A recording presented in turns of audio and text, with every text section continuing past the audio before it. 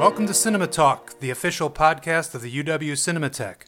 From Madison, Wisconsin, I'm Jim Healy, Director of Programming for the Cinematheque and the Wisconsin Film Festival. This week, the Cinematheque is providing free access to another restored Western, Sergio Corbucci's The Great Silence, or Il Grande Silenzio. Originally released in Europe in 1968, but never given an official U.S. release for 50 years, The Great Silence stands alongside Robert Altman's McCabe and Mrs. Miller and Andre de Toth's Day of the Outlaw as one of the great snow-covered westerns.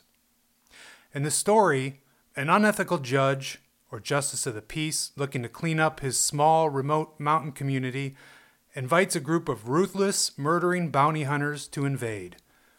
American actress Vonetta McGee plays Pauline, whose husband is gunned down by a loathsome killer played by spaghetti western veteran Klaus Kinski. Looking for revenge, Pauline then hires a mysterious mute drifter known only as Silence, played by European cinema legend Jean-Louis Trintignant. The Great Silence is a violent, mythic, and nihilistic tale that provides a grim vision of capitalist America where murder equals money, a theme it shares in common with Sergio Leone's Dollars trilogy. Director and co-writer Sergio Corbucci, who had previously directed westerns like the classic Django and the Burt Reynolds vehicle Navajo Joe, wisely stayed away from the typical sun-baked locations of Spain's Almeria region in favor of Italy's snowy Dolomite Mountains. Corbucci achieves a unique and appropriately icy mood, one that is reinforced by the haunting score of Corbucci's frequent collaborator, composer Ennio Morricone. We were proud to present The Great Silence at the 2018 Wisconsin Film Festival, and now the Cinematheque has a limited number of opportunities for you to view The Great Silence at home. Send an email to info@cinema.wisc.edu. That's info@cinema.wisc.edu, and simply remember to put the word silence in the subject line or the first line of the email. On Cinema Talk this week, we are privileged to welcome one of the finest of all contemporary filmmakers, Alexander Payne. Our discussion begins with a look at The Great Silence and the mythic qualities of the Western genre. We also touch on the development of Alexander Payne's cinephilia and the future of moviegoing. Usually writing in collaboration with Jim Taylor, Alexander Payne is the renowned director of sophisticated comedies for adults like Citizen Ruth, Election, About Schmidt, Sideways, The Descendants, Nebraska, and Downsizing. He is the recipient of 2 Academy Awards for his screenplays, and he is also a passionate movie lover. In 2014, he visited Madison to present a Wisconsin Film Festival screening of another 60s Italian classic, Dino Risi's Il Sorpasso. He also joined us at that time for a Cinematheque screening of Nebraska. This week, he spoke to us from his hometown and the frequent setting of his movies, Omaha, Nebraska. Here now is my talk with Alexander Payne.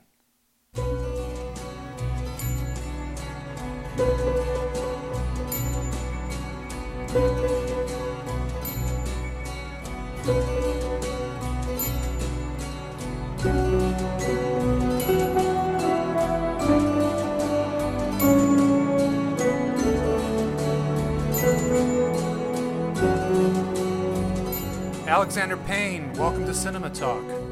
Thanks, Jim. Nice to be here. Just nice to have this time with you. Same here. Thanks for watching The Great Silence for us again, too. Yeah, I hadn't seen it in many years. I saw it, it's got to be 10 or 12 years ago, projected at Film Forum in New York. And then I had not seen it since. And now I watched it, to prepare for this chat with you. I watched it twice and really dug it. Thanks so much for giving me the opportunity to see it again. Oh, great. Yeah, I enjoyed watching it again, too. What's your reaction to it this time? It's a cold film, man. It's a cold film. It's a cold world. It's a weird movie. It's for me, it's kind of hard to categorize as a Western. I mean, like what it falls into. It's just so. It's a weird movie. It's a weird movie. Well, you said cold, and and that's part of its Yeah, you and I have long been fans of that short list of westerns in the snow.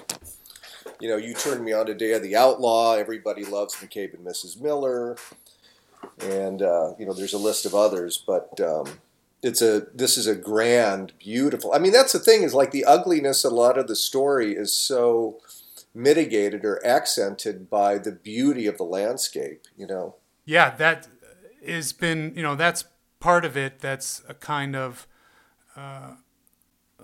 unsettling about it. And it seems like the whole thing is built to get to that ending where it's just devastating. And it's impossible to talk about the film without talking about the ending, I think. It's just... Yeah, but it's so cool. I know if I had seen that in the 60s or 70s, when it was still fresh, you would say, or, if we had seen it when it first came out, you'd go, God, that was a cool ending. They just went for it, because it would be so unlike all other movies we've seen, and all, certainly American Westerns, and that are the closest thing that passes for a hero. That's not even the right word, but the guy, the Clint Eastwood of the film, Jean-Louis Trintignant, that he just bites it so pitifully. Sure. And everybody else. And then there's a mass murder, and it's just hideous. Bad guys win. They're all bad guys, but the worst guy wins. The worst guys win. Yeah, that's something to think about. Trintignant's character is, I guess morally a little less awful than everybody else, but he's a guy who kills people for a living. Yeah, and you kind of forgive him, I guess, because he's the only one who's given a backstory. You get the flashback where, like Harmonica in Once Upon a Time in the West, he was tortured as a child, and then his adulthood has been spent trying to get revenge for how he was tortured as a child. Right. You don't get that with Klaus Kinski's character. You don't get that with anybody else. You get that with him. So you're emotionally... And plus he gets a love story out of the deal. And that's, by the way, something you don't really see in other spaghetti westerns, at least that I've seen. Not that I'm an expert in spaghetti westerns, but certainly in the Leones, you don't have that rich and tender of a love story. You don't even get that many, as they would say today, strong female characters, like you do in this one, between Pauline and then the hookers in the village. Yeah, and it also seems to be a piece that of the whole scheme of just making the ending that much more devastating. When Pauline falls on top of him at the end. We see two of her men die during the film, her husband and then her lover. In the U.S., it was bought for release by 20th Century Fox. And I guess Darryl Zanuck thought the film was just way too violent and too grim with the ending. And sat on it. There's some speculation that the reason that Fox bought it was that Clint Eastwood had seen it and wanted to do a remake of it for Fox, and that was another reason for Zanuck to not release it, so he could just do the remake and nobody would know the original. But the funny thing is that even though he thought it was too grim for release, the Italian trailers for the film end with a quote from Zanuck, where he calls it the finest spaghetti western yet made. Wow. Well, one thing I want to talk about, the casting, because one thing it is a showcase for these wonderful actors, particularly Jean-Louis Trintignant, and how interesting and weird to see him in a western. Sure. And I want to know what you know about Frank Wolff, who was sort of I looked him up. He's a San Franciscan. He'd been in a bunch of Corman films, and then found a huge career in Italy. And I'm wondering what the friendship between him and Lee Van Cleef was like. What it was like for those American stars of spaghetti westerns living in Rome for so many years. And just what a he's the most sympathetic person in the film.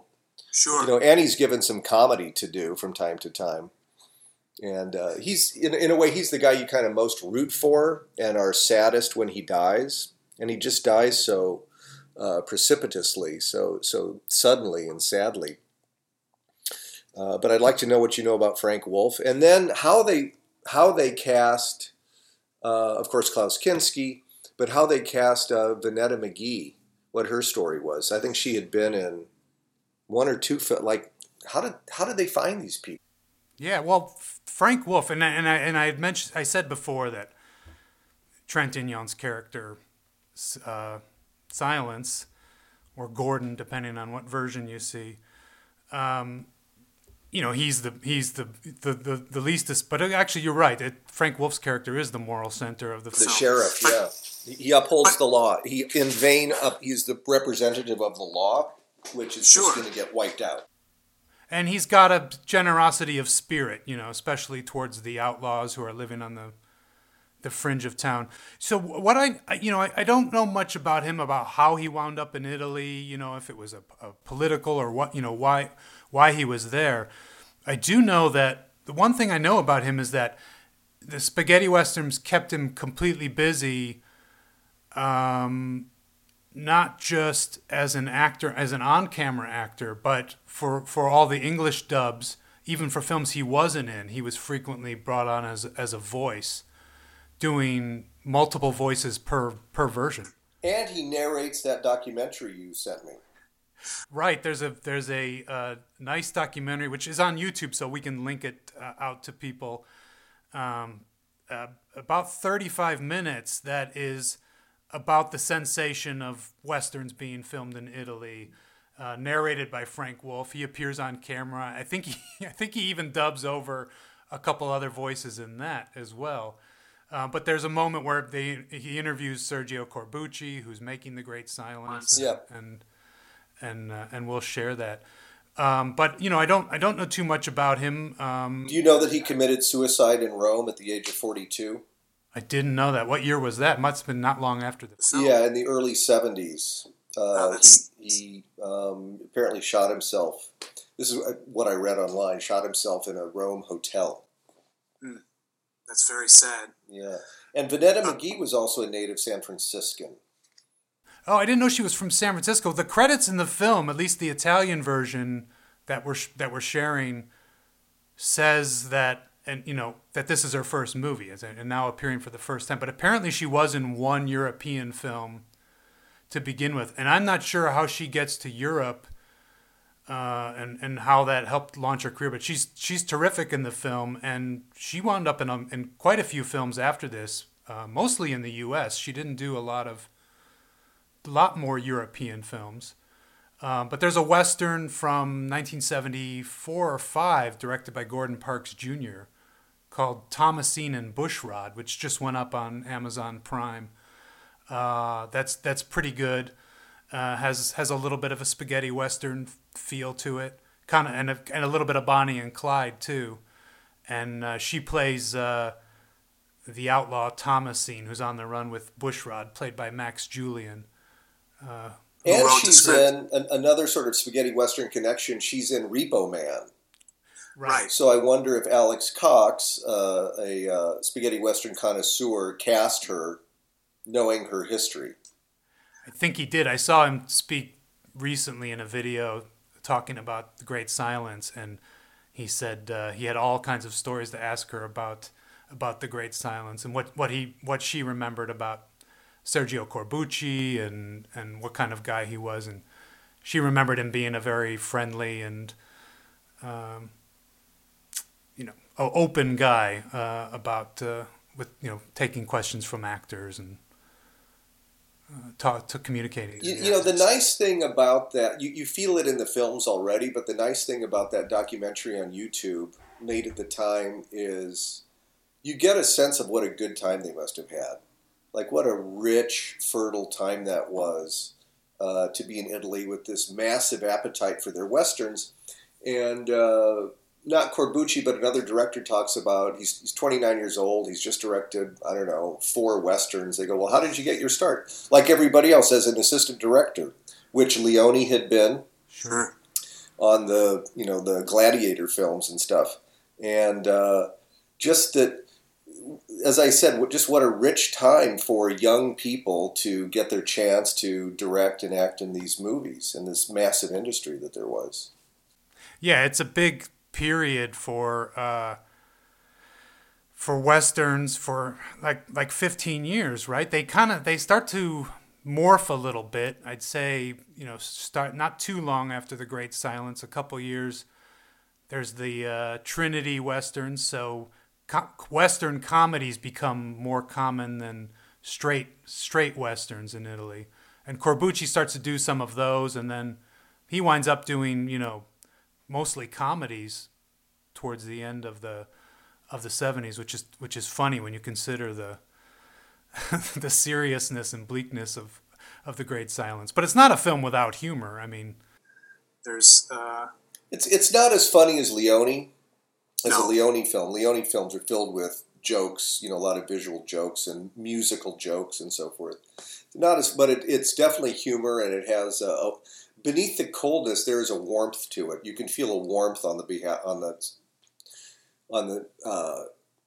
in the filmmaking. yeah, and especially as you said, the romance between Trent Ignan and Vanetta McGee.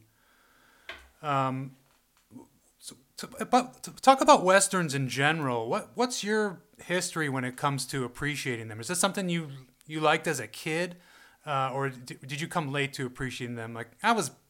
Look, I'm just a movie watcher like you, and we like everything. And those of us who pretty much like all movies love that cinema of archetypes.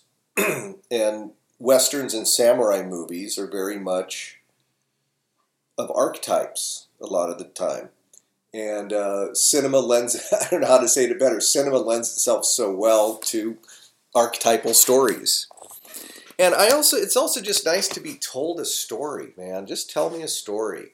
I don't want your personal psychoanalysis. I don't want your relationships. Just tell me a good damn story.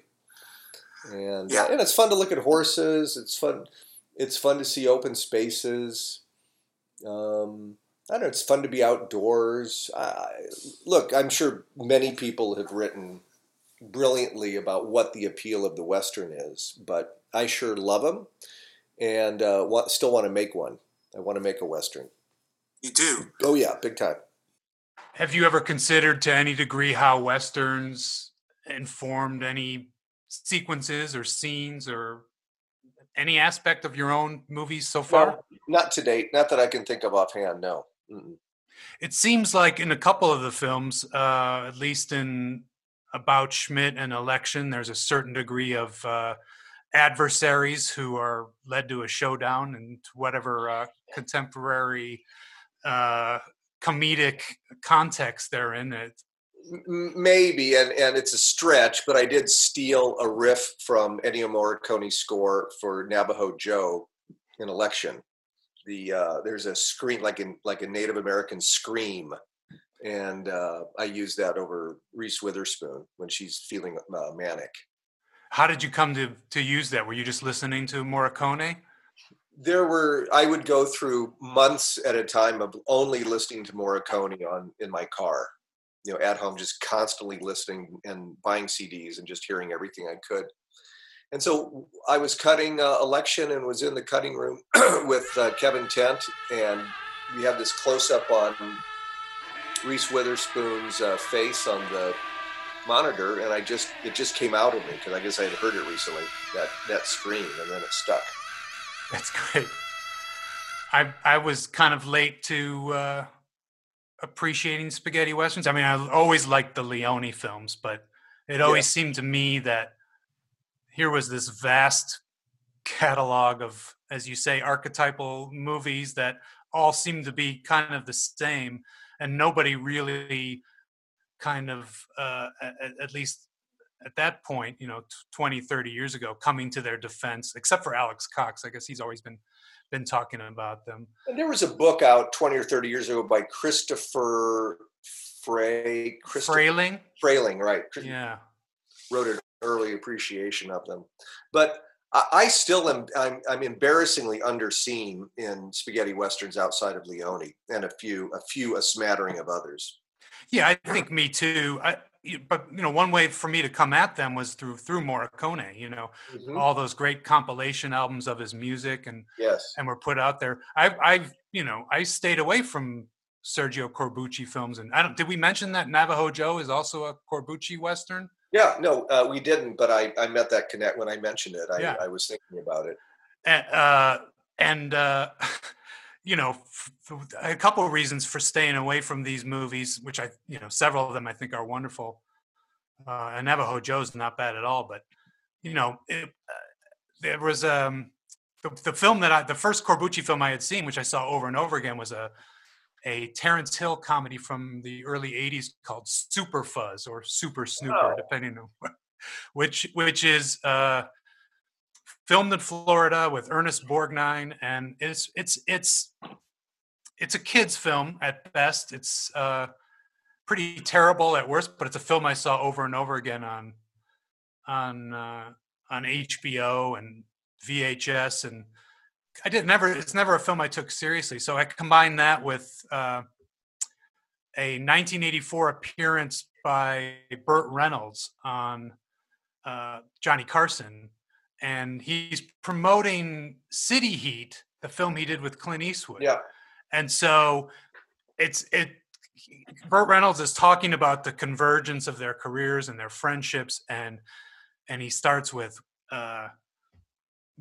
Clint Eastwood went to Italy and made westerns with Sergio Leone, and I got Sergio Corbucci, and that was a joke, that was a punchline, and everyone laughed, and then he reminded everybody that you never forgot the title Navajo Joe because they say it over and over again on the soundtrack for the film. Navajo Joe, Navajo Joe. So that for years, I took that to mean that Sergio Corbucci films were not worth investigating, and then I reconsidered the source and said that Burt Reynolds didn't always have the best judgment. Yeah. And through the Morricone scores, I was able to seek out these movies and find them. And what do you know about recruiting Jean-Louis Trintignant to play the lead in this one? The only thing I found online briefly was that somehow he had been this is the story, apocryphal or not, that he had been friends with Corbucci. And Corbucci said, "Would you be in one of my films?" And he said, "Yes, as long as I don't have to learn any dialogue." Right, because he couldn't speak Italian. The story, yeah. Well, that he was also friends with the producer Robert Dorfman, and that had something to do with I think a favor being called in. And this is the first Corbucci Western that is a French-Italian co-production. And I don't know, maybe that had everything to do with the fact that Trintignant was in it. Yeah. And not the other way around, where it was a French production and they needed to have a French star. But that I assume was the idea that, if you have a French star, then it's more appealing. And, he was an international star too at that point, because A Man and a Woman was a huge hit in the US. So I'm sure they had the thought of, casting him in there. I think at one point there was talk of Mastroianni doing it, and Mastroianni also wanted to do it mute. So I don't know that was Trintignant's idea to begin with. I can't believe that the director would fashion an entire screenplay just to have the guy not talk because he says, "I just don't want to learn." It doesn't sound like a true story to me.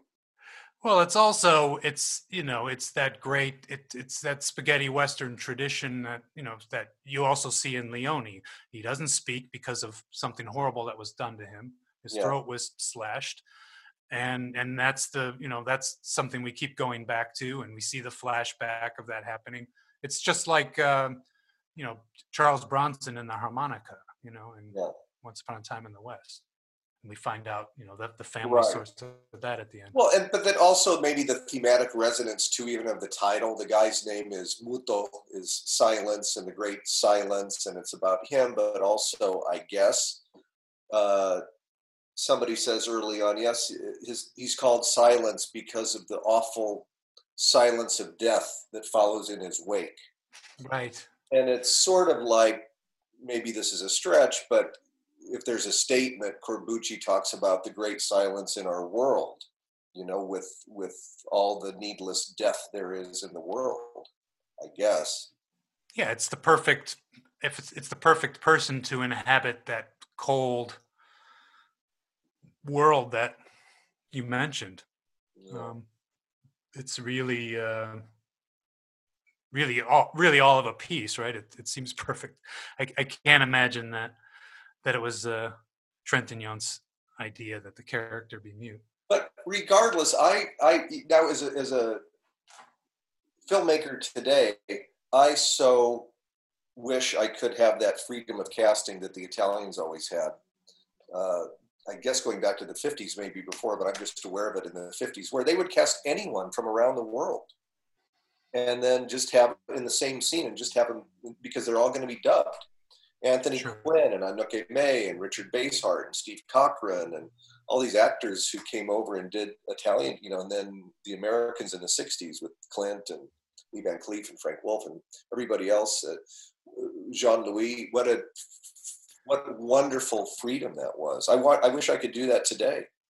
Yeah, and Brits and Germans and though that's the Italian tradition, right? You don't record with sound, and you can dub everything later. So having everybody's voices, has that ever that I'm sure that's held you back. Language barriers have held you back before too.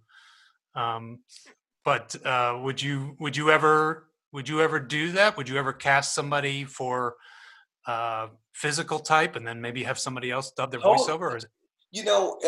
I absolutely would. I'm saying I would love to have the freedom that they had, that the Italians assumed back then. Practically speaking, I don't know how well it would fly unless you just do it. Unless you just say, "Hey, we're going to do a movie like this," and you just dub everyone. What the hell? Yeah, I've heard about Steven Soderbergh's Kafka. That that was a film where he had actors from all over the world. Armin Mueller-Stahl was from Germany or Austria, and Jeremy Irons and Alec Guinness, and then you had Americans, from New York, and Teresa Russell had a California accent, and that always disturbed Soderbergh. So at some point, we haven't seen this version yet. He went in and dubbed the whole thing over in German. Did you know about that? No, it makes sense though. Because that's, was Kafka's language, and I guess, what some of the characters would have been speaking. He was German speaking, not Czech speaking? Apparently, or at least I think he wrote in German. Huh, okay. I'm pretty sure about that. Anyway. Was he from the Sudetenland or something? I forgive my ignorance. I don't know enough about Kafka either, but I know that the version that was done was dubbed in German. I wonder if we'll ever get to see it someday. But can you talk about your cinephilia, especially the early years, and if your love of film watching is something that's always been intertwined with your desire to become a filmmaker? It took me a long time in life, at least till my 20s, to grant myself the courage to try to actually do it myself. I wasn't entirely sure that my love of watching movies would translate into loving making them, and then even scarier, whether I had any talent for it. Like you, I'm from the Midwest, and I'm the grandson of immigrants, and nothing in my background was pushing me to a career in the arts other than, something inside of me. It's okay. There are a lot of aliens like that. But I just, at the age of 5 and earlier, just fell madly in love with movies, as I'm sure you did, and not even just current movies, but I'd see old black and white movies on television. I was just like, well, what's that? What's that? And when my dad for many years worked in Kansas City, and I'd go down and visit him, and I was always so happy to go to Kansas City because they had more local TV stations than we had in Omaha. So I'd just buy the TV guide and see what was in there, and sneak out, stay up late or get up early to watch old movies on TV. Or, hey, Alexander, don't you want to go out and do this? No, I can't. There's a Joey Brown movie on this afternoon. And then, you and I are sort of the same age. And then I was in high school in the 70s. I came of age in the 70s, which we didn't know it at the time, but we know now was a golden age. Sure. So, and it was pretty much those movies that really made me want to make movies, even though I was familiar with, films from many different countries and many different eras. I still sort of want to make 70s movies, in general. What was it about that? Was it an approach? What is the attitude? Is it just an air of bleakness that's that totally informs The Great Silence? But what is it about that the films of the late '60s and the '70s that they're hip, 3 H's: hip, honest, and human. Honesty. So in other words, they don't have to be, completely pitiless visions of nihilism. No, it can be anything. It can be anything, but hip, honest, and human. Who are the key filmmakers you think of when you think of those 3 H's? Well, the first one is another H, Hal Ashby. Of course, his career certainly had a big renaissance in recent years. I mean, people are reconsidered it and seen what an ace director he was in that period. 7 or 8 great films within 10 years. I mean, it's a pretty tough record to beat. We talked about TV, and it was the same thing for me with TV. That's where you start seeing things and big volumes of things. Are there any other opportunities for you to indulge your cinephilia in Omaha or Kansas City? When I was a kid? Yeah. So one font was TV. One font was the current movies, and bless their hearts, my parents would always take me to the movies, even regardless of rating. So I pretty much saw everything.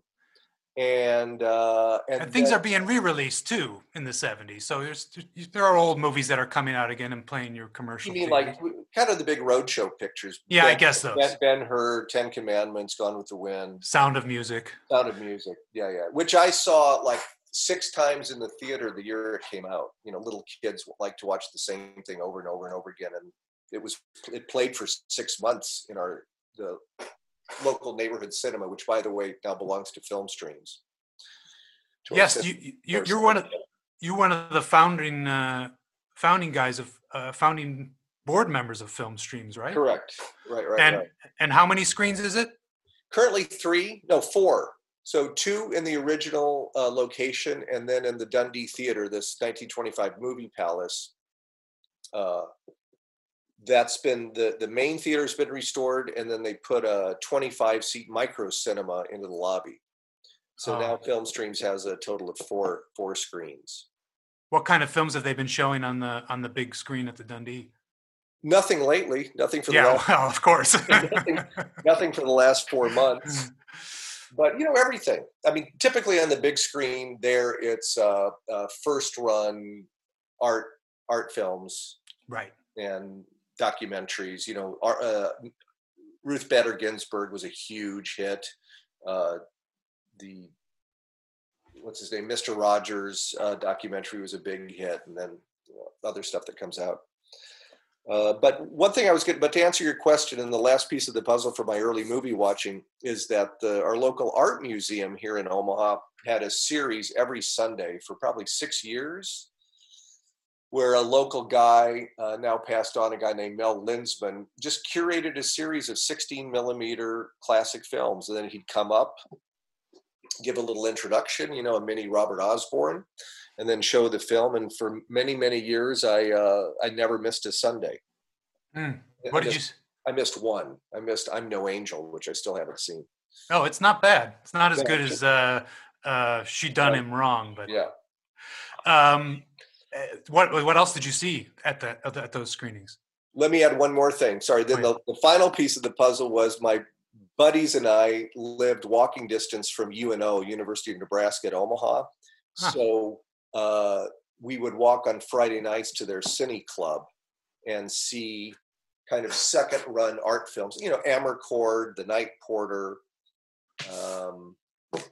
Other things are escaping me, but with the Sunday afternoon shows at the museum, that's where I saw Modern Times for the first time, City Lights for the first time, Marx Brothers for the first time, projected anyway. He would keep it to kind of classics, Casablanca and Maltese Falcon and Treasure of the Sierra Madre and all that. It's good education. Yeah, And between TV and that series, I would say, and still to this day, I'm a big fan of Warner Brothers pictures. They, ounce for ounce, in the 30s and 40s, I think they made the best films. You always know when you see that WB coming up, you always know you're in for good quality. Yeah. And fast. What about books? Were there any books that you were able to get either out of the library, any books of film history and culture? As a kid, they were all sort of entertainment, more about actors, I would say.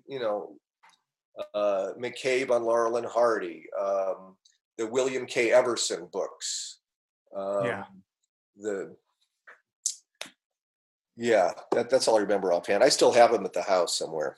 Yeah, I used to check out the Richard J.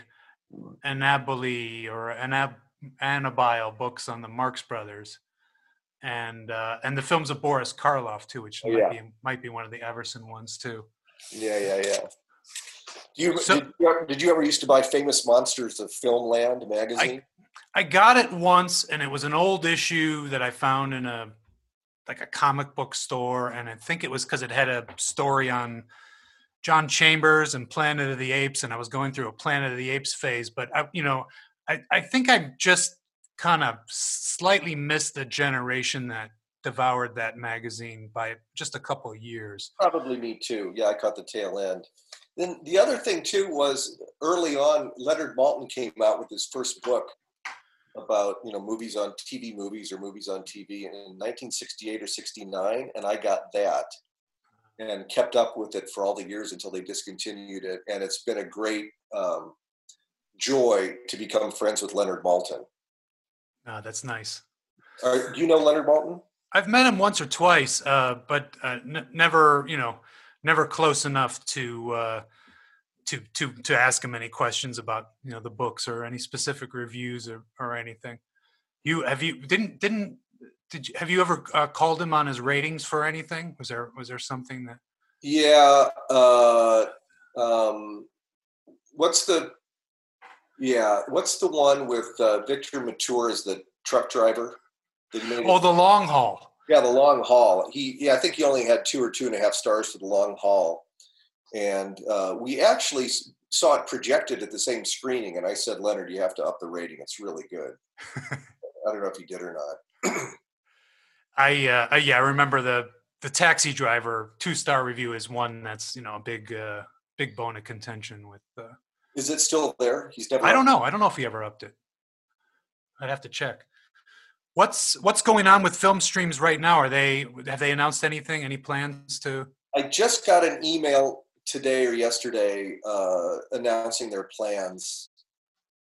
The plan had been for a while, everything is wait and see, but to open in July at about a 25% capacity, and you should buy your tickets in advance online, and then they'll tell you where to sit. Sure. Every other row, and with 2 or 3 seats between you and the next people in your same row and that sort of thing. So I don't know where they are now. Rachel has stepped down as executive director. You may not know that, Rachel Jacobson. I found out a couple months ago, and I didn't know that it happened, so it took me by surprise. So the last couple of weeks have been tributes to her, and her final board meeting as executive director. She'll still be on the board. By the way, for listeners who may not know what we're talking about, it's a local nonprofit Cinematheque here in Omaha, and it's featured. It was the last kind of film on the Criterion Channel series, Film Art America, or Art Film America. They've been doing profiles of art houses around the country, and there's a lovely 12-minute featurette now about film streams up on the Criterion Channel. I'll have to look for that. I know that series. They were going around visiting art houses. They were going to visit us, and it wound up being the weekend that Damien Chazelle visited us. And so if you watch that interview on the Damien Chazelle extras, I think it's up on the Criterion Channel right now. He's talking with R. Kelly Conway inside our theater, and you get a shot of our outside our Cinematheque too. I think on that one. Did you show one of his films, or did he select a film to show? We did. We showed La La Land, and then the next day he programmed an entire day of films. And I'm right now extending the invitation for you to do the same when it's safe to travel again. Thank you. I'd love to come back up. Last time I was up, it's been up in Madison. I mean, it's probably 6 years ago. That's right. 5 or 6 years ago, and I'll always be great among the many films which you've turned me on to. The fact that you turned me on to Westward the Women. One of the great Westerns. Truly magnificent, underrated Western. And it's a Western in which I cry. I cry 2 or 3 times during that movie. And it's a supremely beautiful film. I programmed it later in Toronto at the TIFF Film Festival at the center there. And I think we might have even seen the same print you showed me, which had been Dory Sherry's personal print. They might have right. That up. But I wept all over again. I was kind of afraid to see it again, like, oh, am I going to see through it? And maybe its emotional effects won't be as potent this time. But man, what a movie. What a movie. It gets me emotional too. I have the same reaction to it. I'm so glad that that's one of your favorites. Yeah, it probably was the same print. I don't know that there are too many out there. It's from our Wisconsin Center for Film and Theater Research, because Dory Sherry was an alum or a Wisconsin native, I guess, who left his collection of papers and a few film prints of movies that he produced when he was head of MGM in our collection. So it's a great research tool. So I kind of want to wrap up and ask you, in this time when cinema going is at best uncertain, or at least the resuming of cinema going, have you had the chance to reflect on the need for movie theaters and seeing something in a cinema space and not on our computers and TV? Well, I always have 16 millimeter projectors around, as do you. And I have a screen up here built in my Omaha apartment. So I've been screening some stuff for myself. I just watched Man from Laramie the other day, projected myself. Is it a CinemaScope print? It's like adapted CinemaScope. It's not full frame, but it's sort of. It's almost there. You get most of it. But yeah, sure, I miss going to. I've been watching a ton of stuff, mostly stuff I've had TiVoed on from TCM and Keeping Up with Turner Classic Movies. Yeah. Yeah, I was thinking, it's what became clear just a few weeks after quarantine began was that, it's not, it's yes, it's seeing things with an audience. Yes, it's seeing things on the big screen. Those are all special, but really, more than anything else, it's just going to the movies. Right. Yeah. No, I miss it very much, and I tremble at what it's going to be, and I tremble if now. I mean, it's been happening for years. Oh, the studios are making fewer and fewer human films. They're only making the big, superhero things and the tent pole, whatever term you want to use. And I wonder if it's going to be even that more so now. That really anything small and human is going to have to be financed by Netflix or Amazon or Hulu or whatever, Apple, whatever it is. And then really, is this the death knell of theatrical distribution for American human films? France will always be France, and Sweden will always be Sweden, and all that. Japan will always be Japan. But I tremble a little bit for American cinema, considering how expensive the films are to make and how expensive it is to distribute them. Yeah, hopefully there will always be the opportunity for places like the Cinematheque and your film streams to keep that culture alive and celebrate the international aspects of it and remind people.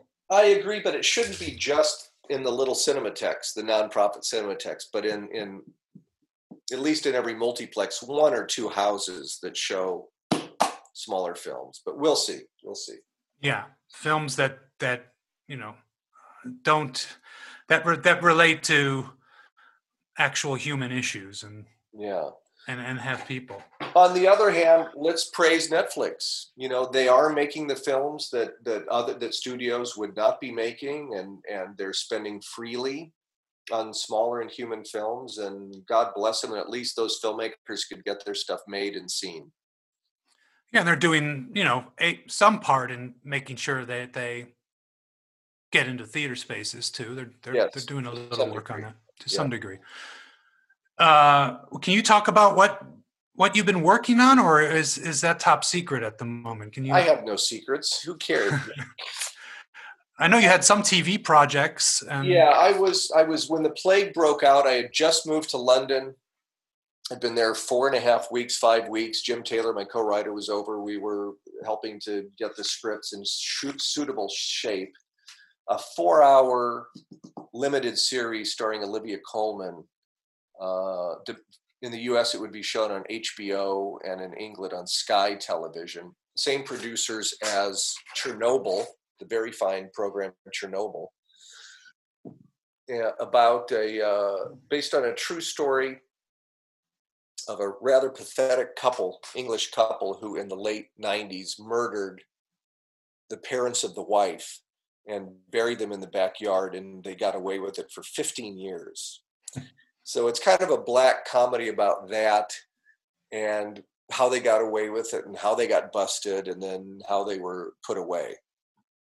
It scratched my desire to want to do something kind of like 10 Rillington Place, but with a little more humor. I imagine little humor. That might be a more grim film than The Great Silence. No, yeah, right. But to work with Olivia Colman was the real catnip. But it fell through, or it was suspended. So we'll see what happens. And during this the last 3 months, I haven't really started an original as I'd wanted to, but I've been supervising about 2 or 3 other things and reading a lot of incoming, and at my desk every day. And is movie watching keeping up a pace as you write? Yeah, to some degree. I mean, between work and taking care of an old mother and having a 2-year-old kid, time gets chewed up. But usually late at night, when everybody's asleep, 10:30 or 11, then I'll sit down and watch. I told you I've been trying to watch John Ford stuff. I'm woefully underseen in John Ford. You turned me on to Pilgrimage, which is outstanding. Yeah, it's great. I love The Long Voyage Home. Loved Wagon Master. In general, this is another. We should, on another session, we should talk about American movies from 1950 and 1951. That 1-2 punch of 50 and 51 is a huge font of fantastic movies, including Westward the Women. The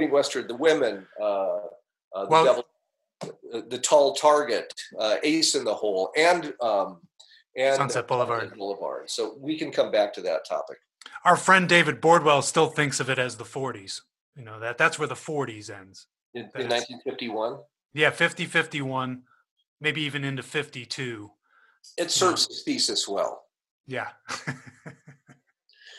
But I disagree with you on Man Who Shot Liberty Valance. People love that movie, and for my taste, and I'm not proud of it, they're great parts, but there's so much overacting and cornball stuff in it that I just can't embrace it fully.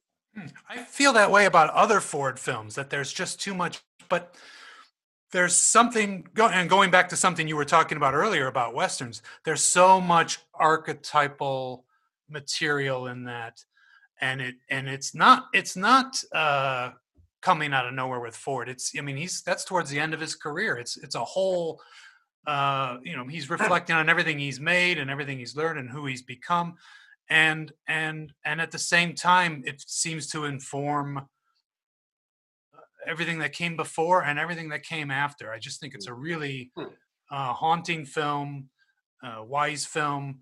I agree with you in it, and the cinematography is, because of the time and where he made it, it doesn't have the nuances of his 30s and 40s movies, and it kind of has a tendency to look a little overlit and washed out. But I just I love it, you know. And I'm not a huge Ford acolyte. A couple of the key films that I adore. I think Pilgrimage is great. Everything he made is worth watching, but that one is one that I think for the people who prop it up, I think they have something. I'm, you know, and it's some of it's miscast a little bit, or they're both a little too old for the parts, I think, but archetypes and legends, it's all there. It speaks to me. I'll leave you with this. In my film watching, just by chance, a week or so ago, I watched back to back, one day one, the next day the other, Vertigo and The Searchers. And it struck me that would be a terrific double bill in a cinema. And I think they're very similar films in the careers of those two directors, that each of them is working at the height of his powers in a really beautiful, vivid Technicolor, and all the actors have too much makeup on. They're both about obsession, and an obsession having to do with death somehow, and they're just extraordinarily beautiful to look at. To me, I found a very clear link between The Searchers, and they're only maybe a year or two apart. Yeah. Searchers, yeah, I think that's right, like 56 and 58. Yeah. Arguably, they're masterpieces. Yeah, and both, as you said, obsession, but both films that slowly reveal their main characters through their own obsessions, their darkest thoughts and their darkest tendencies. They go there, and both shut out of ever feeling a part of the world at the end, because of their obsessions. Yeah, that's great. The only thing I'll say in their defense is that I've noticed with these Blu-ray and high def transfers, and those two films in particular, they're just a little too bright. I've had the opportunity to see them both on films, and the makeup problem, as you said, doesn't show up nearly as much if you get to see it on film. So I guess it's good to bring it around to another reason to return to cinemas. Correct. Yes. It's been a pleasure. Leave me and your listeners with one other movie recommendation, something you've seen recently that you think is terrific.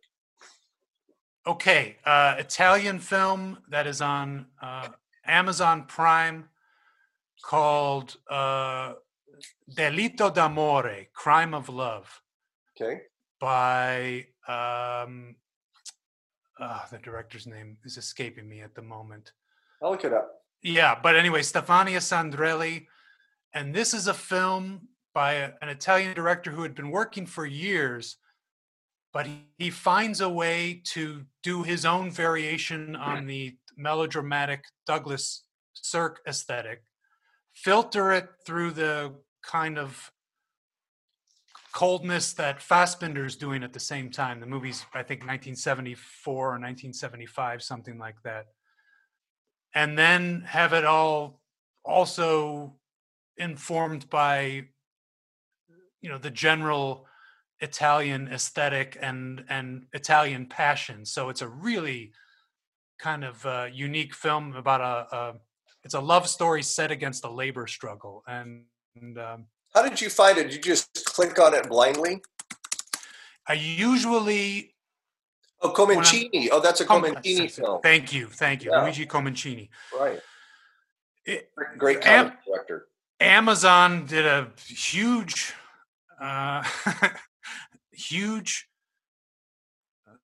addition of dozens of Italian films this year in really good transfers with mostly, most of the time they have really good subtitles. I've been, trying to catch up on the Giallo films from the early 70s, but occasionally throwing in a more serious kind of entry.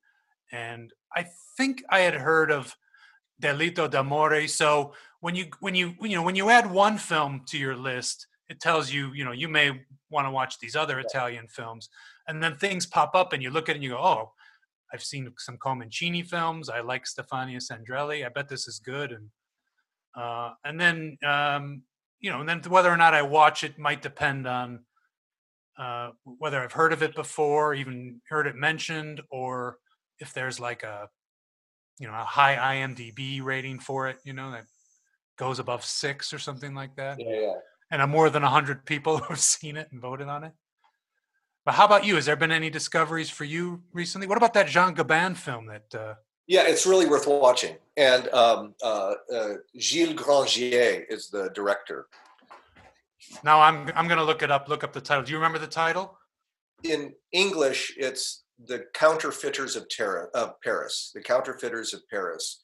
In French, it's like Le Cave sur Bouffe, something like that. But Gabin, 1961 picture, he plays a master counterfeiter, a forger, who's brought out of retirement to do another job. And it's very, very good. Right. This isn't he made a couple films with Gabin. It's not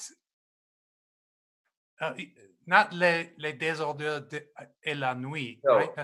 Le Cave, L-E, next word, C-A-V-E, sur Bouffe, I think it is. Right. It doesn't even show up on just a second Wikipedia, but it's on IMDb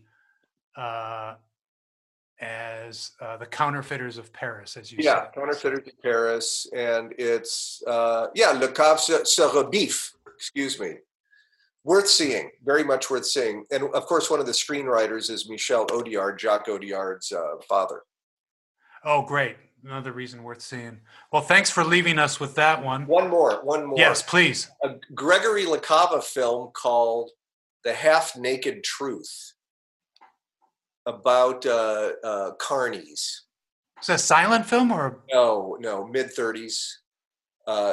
Super hilarious. And at the time I watched it, my mouth was open and I was laughing and I was looking up who's the writer and all that. And it was some excellent writer whose name escapes me right now, but The Half-Naked Truth.